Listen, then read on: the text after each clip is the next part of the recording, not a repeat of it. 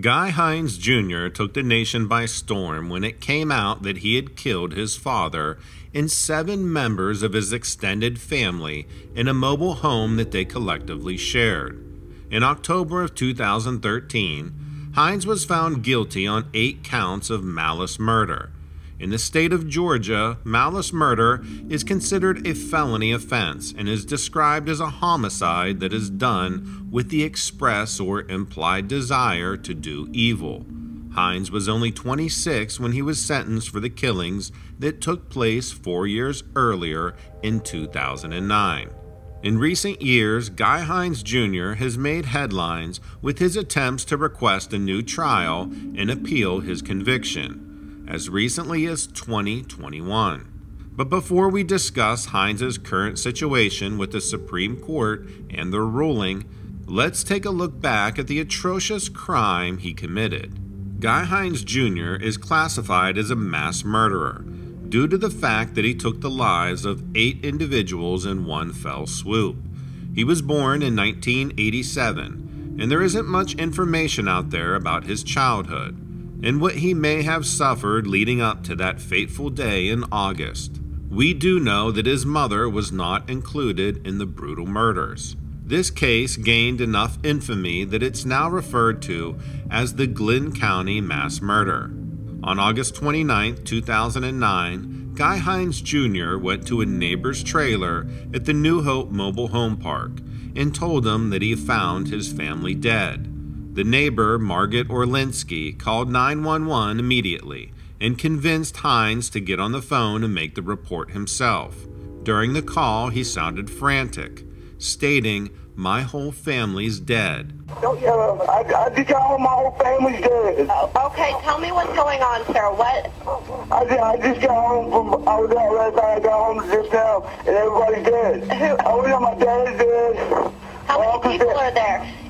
There's like 6, my whole family's dead. Okay. It looks like they've been beaten to death. I don't know, man. Okay. I don't know what to do, man. Okay. Take a deep breath. Vic, I'm coming for you. Just stay on the line with me, okay? Okay. Okay, get up now. He told 911, "It looks like they've been beaten to death." The cause of the death would later be argued over experts and the public alike in a chilling twist.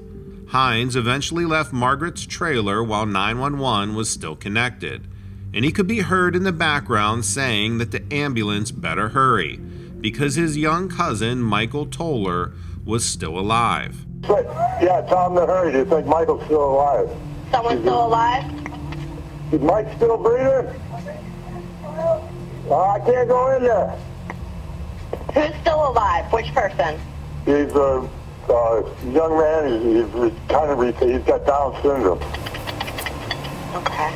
Michael was 19 at the time and had Down syndrome. His face was also smashed in. Michael would later pass away on August 30th. During the call with 911, Heinz was warned by both the dispatcher and his neighbor not to touch anything in the trailer, but he had gone back inside anyway. Police arrived to process the scene, and Heinz was initially arrested for drug possession and tampering with evidence, though it wasn't revealed what exactly tampering with evidence meant or how they figured out so quickly that he had. But Friday night of that week, he was charged with murder. Glynn County Police Chief Matt Doring would later state in a news conference that 2 things that led them to believe that Heinz was responsible for the killings. He wouldn't reveal what those 2 things were, but later statements made in the trial point to a gun found as well as several fingerprints that belonged to Heinz in the areas that were immediately suspicious. Jimmy Durbin, a director at the coroner's office who was called out to the crime scene, said that it was the worst crime scene he had ever witnessed in my 17-year history in the coroner's office. Just take a minute to process that. An expert in the field was shaken by what he saw in that mobile home. Considering how confined mobile homes usually are, the murder and beatings of 8 people must cause irreparable damage and cover literally every surface. The massacre resulted in a local funeral home needing to borrow 6 hearses from other funeral homes to make the move from the church to the cemetery. The scale of this crime was truly shocking to the small community. Guy Heinz's brother and grandfather immediately stepped forward to defend him, telling media outlets that Guy wasn't capable of anything like those brutal murders. Tyler Heinz, his brother, spoke at the funeral held for the extended family. "I can say there was drug involvement in the house, and I think somebody ripped somebody off and somebody needed to get their money back," the teen revealed. He went on to say that maybe Guy was involved in either getting ripped off or the one doing the ripping off, but he didn't think his older brother was capable of murder. Heinz's grandfather added that Heinz loved his father, Guy Heinz Sr., who was among the victims. "I know that in that 911 call that we heard on the news, he was devastated to find his dad dead like that. I just can't believe it unless they really had some proof," his grandfather says. What William Heinz, Guy's grandfather, didn't know at the time was that the proof would show up shortly once the trial was finally underway. What's important to know is that not everyone in the mobile home died that day. 3-year-old Brian Jimerson Jr., the son of Heinz's cousin Chrissy Toller, was taken to a hospital in critical condition. He had been brutally beaten. Among the charges for murder, Heinz was also charged with attempted murder in the assault of Brian. Brian would later recover from severe head injuries and was 7 at the time of Heinz's trial. Almost all the victims were related to Heinz, including his father, Guy Heinz Sr., his aunt, his uncle, and his 4 cousins. The only non-relation Slade at the scene was Joseph West, who was dating one of the cousins at the time, Chrissy Toller. It's unfortunate that he got caught up in what seems like a family affair. Autopsies showed that the victims suffered more than 220 combined wounds, and each succumbed to skull and brain injuries. That alone makes it seem like a violent personal crime, not the attempt of someone who didn't know the victims and just happened upon a trailer full of people. Unfortunately, Guy Heinz Jr. family had a long history of unrest and criminal activity. Looking through a list detailing each victim, it's easy to see a pattern: drug use, desperation for money, domestic disputes, forging, drug possession, and other misdemeanors. However, the community also spoke up about the family's work ethic, their good hearts, and care for one another. Michelle Toller, one of the youngest victims at 15 years old, was remembered as having a big heart and being close with her father, who she loved to go fishing with. Her death alone is proof that the murders shook the entire community. The school and Michelle's classmates mourned as investigators tried to put together what exactly happened in that trailer. As investigators and lawyers began gathering evidence against Heinz, the pending trial hit quite a few roadblocks. The initial indictment was squashed when it became known that there was a felon on the grand jury. Clarence Walthor had been convicted of 2 felonies in the late 80s and was therefore considered unfit to serve.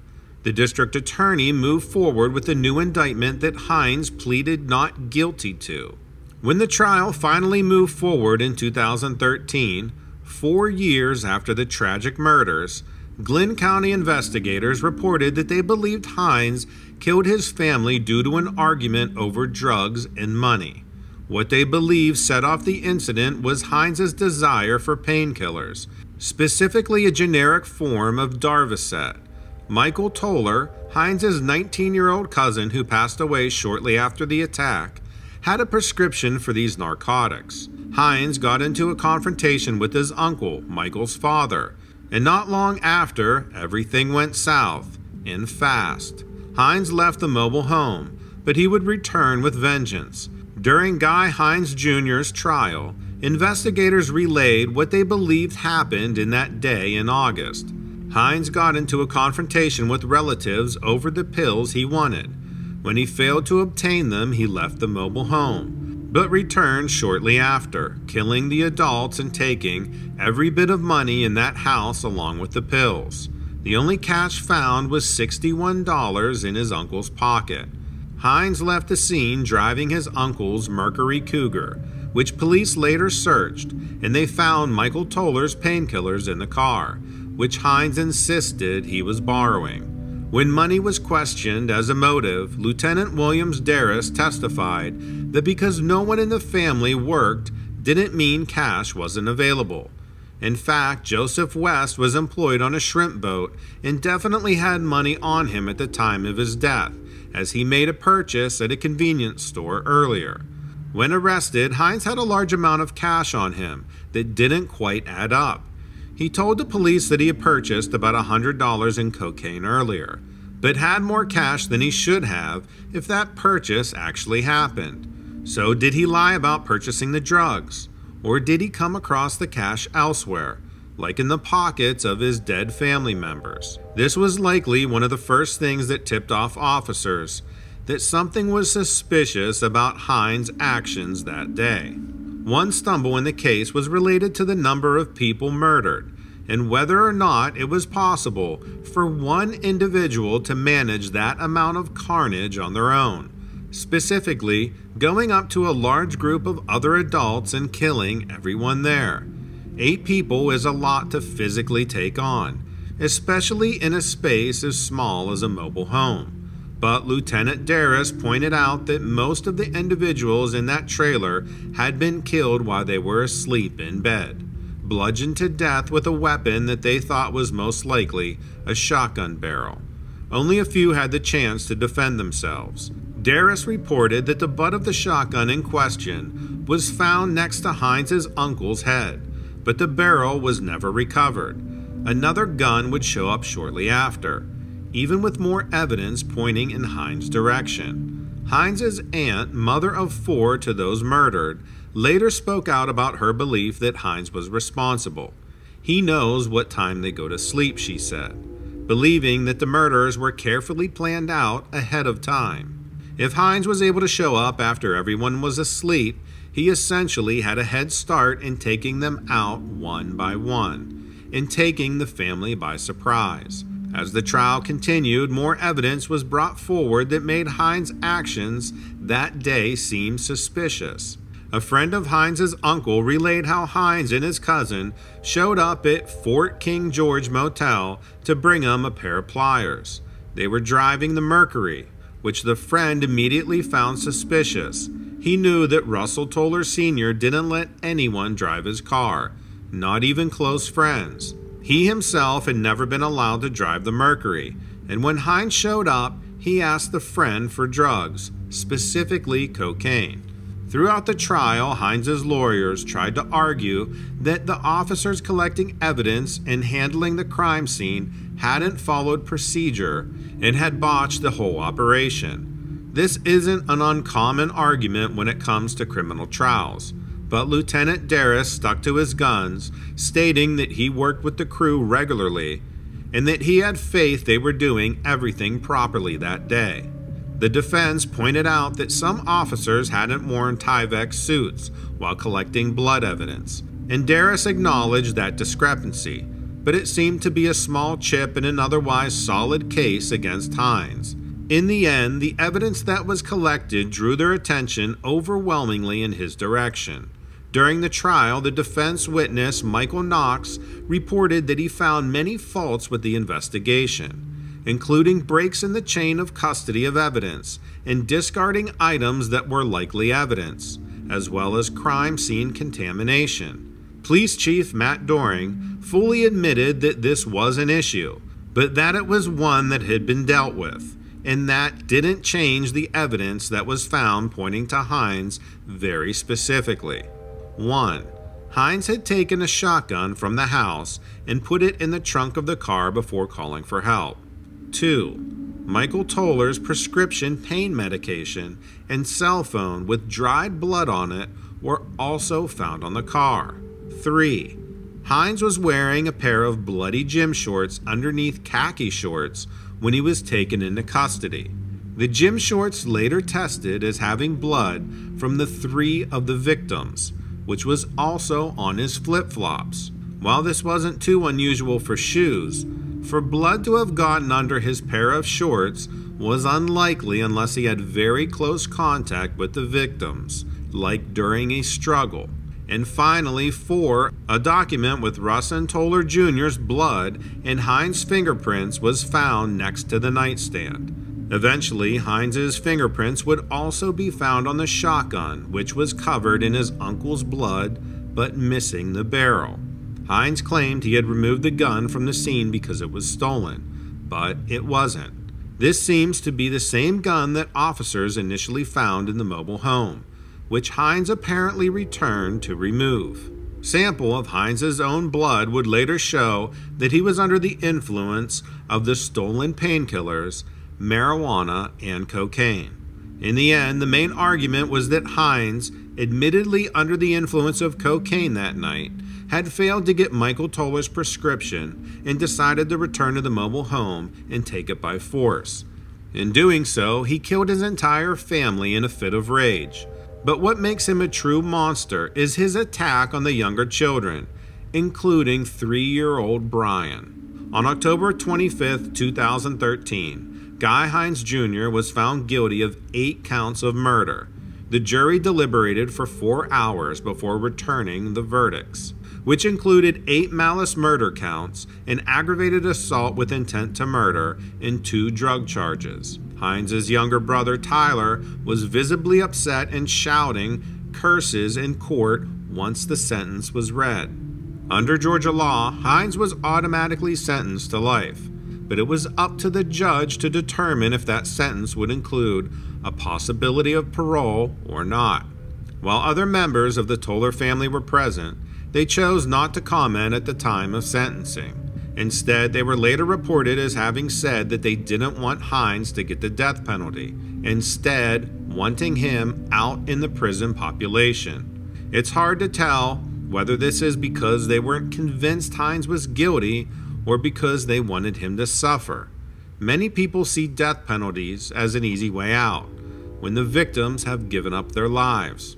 Additionally, criminals who have attacked children are often beaten by other inmates. Although the evidence seems stacked against him, Heinz wasn't going away without a fight. In 2017, he requested a new trial, his attorneys claiming that there was missing and mishandled evidence. At this time, Heinz actually had a girlfriend, which is a bit baffling considering the whole situation, and that the girlfriend freely spoke with the media. She stated that she and Heinz were hoping that the appeal would be granted, and that they had been dating since 2012. Among the errors detailing in the motion was the claim that the jury didn't follow instructions or understand the evidence. Heinz insisted that they wanted him to prove he was innocent, instead of wanting the prosecution to prove he was guilty, which goes against our societal standard, innocent until proven guilty. Other claims on the list include that items were destroyed and fingerprint comparisons misplaced. Heinz blamed not only the prosecutors, but Police Chief Matt Doring. A media outlet managed to contact a neighbor of Heinz who testified in the 2013 trial. The neighbor stated that there had been a lot of information missing in that trial, and she supported a new trial moving forward. The silence of the victims' families seemed to assert their belief all those years later that Heinz was a cold-blooded murderer. Heinz's request for a new trial was denied, and in 2020 he appealed to the state Supreme Court.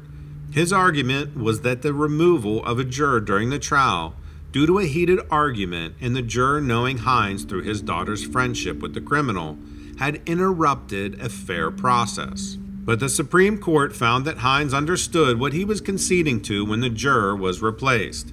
If Heinz agreed to the replacement, the prosecution wouldn't seek the death penalty.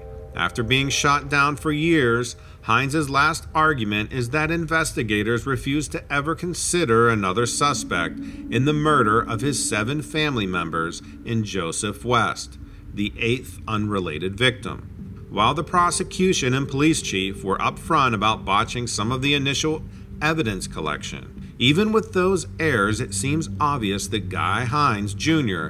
committed the murders that day in August of 2009. He had motive, clearly fueled by a drug addiction and a violent attitude. The fact that the victims were close family didn't stop him, but perhaps that was the result of the cocktail flooding through his veins. Either way, it's an undeniable truth that at some point, Heinz returned to the trailer and made efforts to hide evidence, including a gun that was covered in his relative's blood and his fingerprints. An odd choice, even if Heinz was telling the truth and the gun had been stolen, which it wasn't. No matter the case, it seems like Heinz will serve out life in prison without the possibility of parole.